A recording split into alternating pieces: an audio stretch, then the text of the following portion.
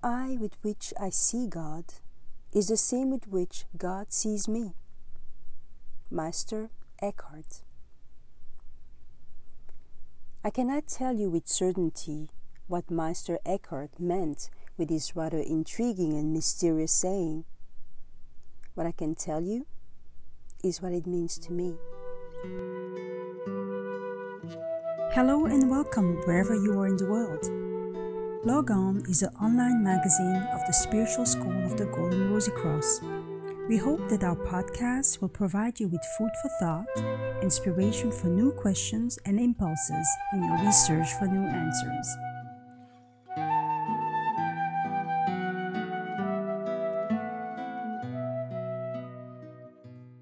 The classical Rosicrucians used the spiritual formula to describe the path of liberation. This ever-actual formula has three aspects or phases. Out of God we are born. In Jesus we die. Through the Holy Spirit we are reborn. It is a formula with enormous depth, but in the ears of a modern person it sounds quite old-fashioned, maybe even dogmatic. That is why I'm going to reformulate this spiritual formula in a way that suits this article, but in essence there is no difference. The three phases could also be described as 1. God knows us all by name. 2. God sees us. 3. We see God.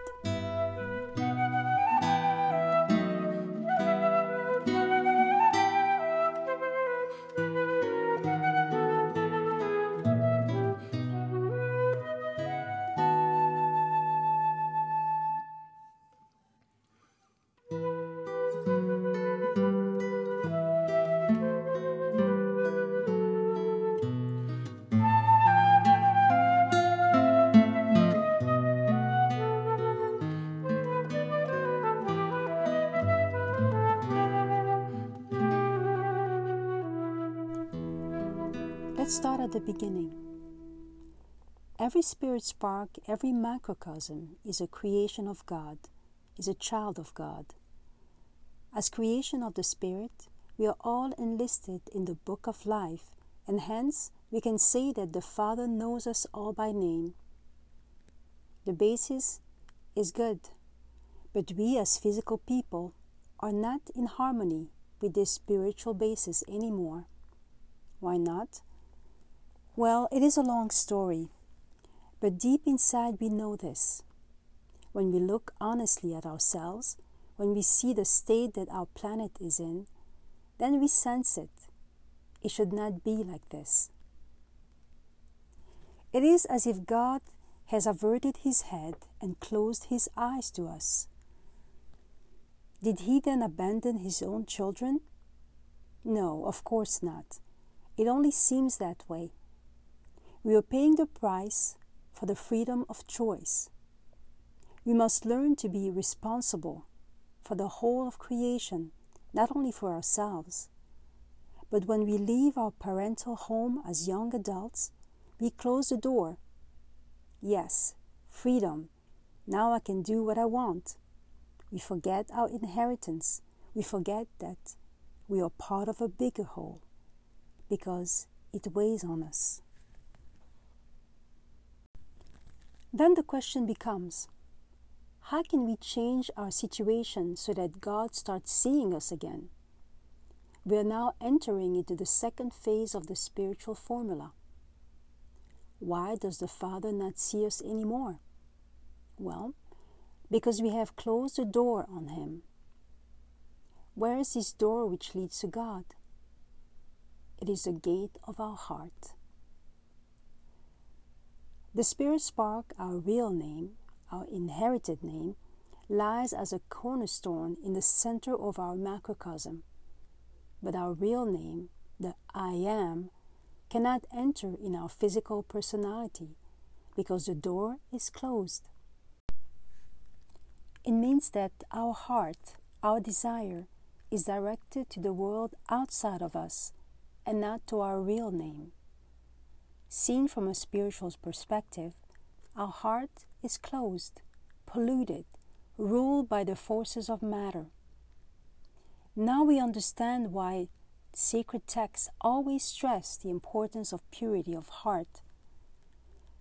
When we purify our heart, clean it, turn its desire to our own center, then we open the door again. God opens His eyes to us, and the water of life flows through the open gate in our personality. Now God sees us again. That means He can touch, feed, and protect us. Indeed, the water I give them will become in them a spring of water welling up to eternal life. The fact that the Father sees us again already is great blessing. Through His grace, our relationship with the Divine can mature. Still, the connection is one-sided. God sees us, but we do not see God. We have the same situation in parenthood. First, the parents conceive the child, then they see the child, and later, when the eyes of the newborn are developed, the child sees the father and mother. It is due to the love and care of the parents that the newborn opens his eyes. We know that our natural eyes are sufficient to see our parents, but for seeing God, they fall hopelessly short. They are a product of the world of time and space, and hence the boundlessness of eternity escapes their gaze. They are part of the horizontal plane of life and are oriented on the things outside us.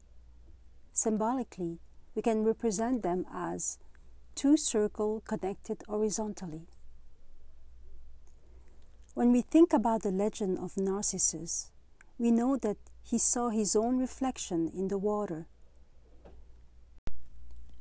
The elements showed him his reflection as an outer image.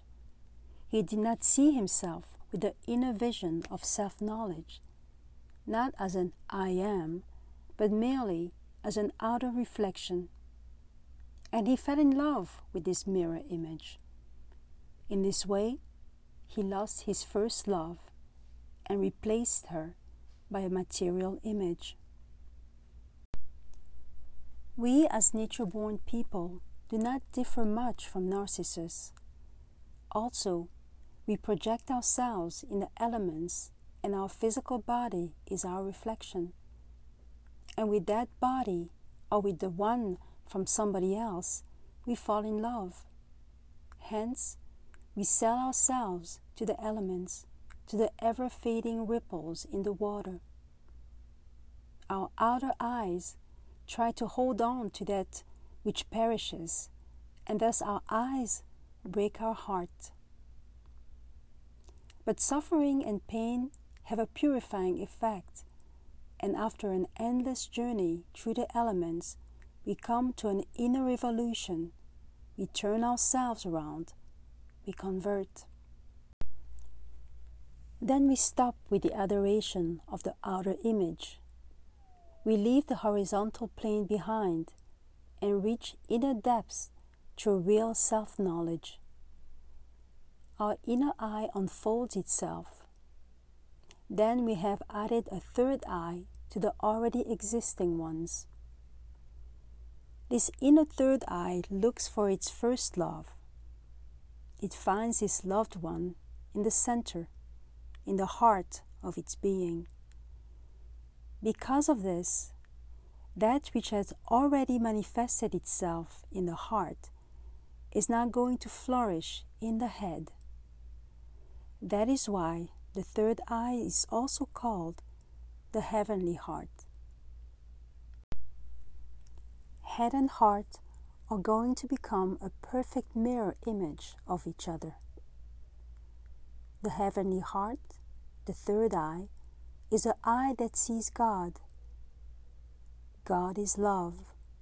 God is light. God is life.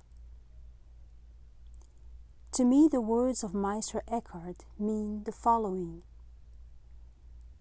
The eye that sees God, that is the third eye, the heavenly heart is, in essence, the same eye through which God sees me.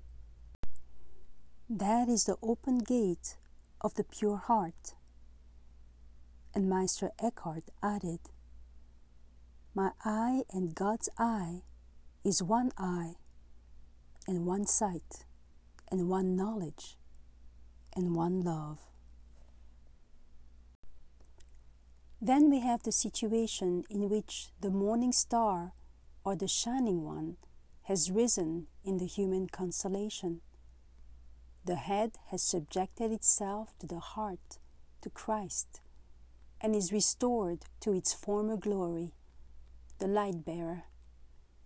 It is a state of wonderful harmony in which the tension of the experimental mind has been neutralized.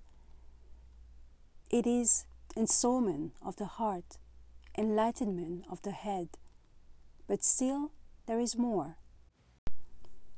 A third victory is needed. On our journey through the elements, we have descended very deep into matter. We have reached the nadir of materiality.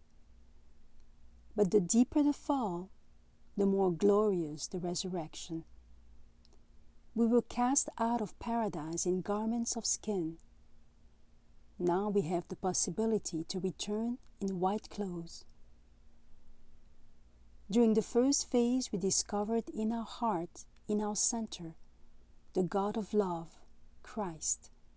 And secondly, we transformed our head into the shining one. Now we need to complete the third step, to transfigure the life which manifests itself in matter. It is about the life which is immanent and inherent in the atoms. The third phase has to do with the life that is immanent in the smallest particles, in the building stones of the universe. It is about atoms, molecules, and cells. Now the atom must open its eye. The heartbeat of God resonates in every atom. Every atom has its own source of life. The whole universe is one immense manifestation of vibrating life. Transfiguration of matter basically means increasing the heartbeat of the atoms, the vibration of the elements. We could also say that it is about raising the level of consciousness of the atoms to integrate them, to attune them to the life of the soul. When the atoms of the body open their eyes, when their fiery spiritual core is activated, they become an expression of the eternal life which flows from the heart of God, the center of all things. Jesus the Christ himself confirmed this universal threefold path of resurrection when he said, "Destroy this temple, and in 3 days I will raise it up." We know that he kept his promise, but for the bewildered material eyes, only an empty grave remained. How different is reality to the eye that sees God. Now in the age of Aquarius, the living Christ invites us to do the same, to open the 3 eyes, to manifest the 3 circles of eternal life: spirit, soul, body.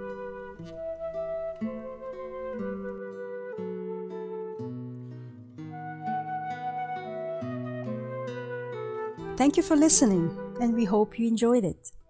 If you wish to support us in reaching more people, like our posts, rate us with 5 stars on iTunes, leave a positive comment where you can, or share our content on your social media.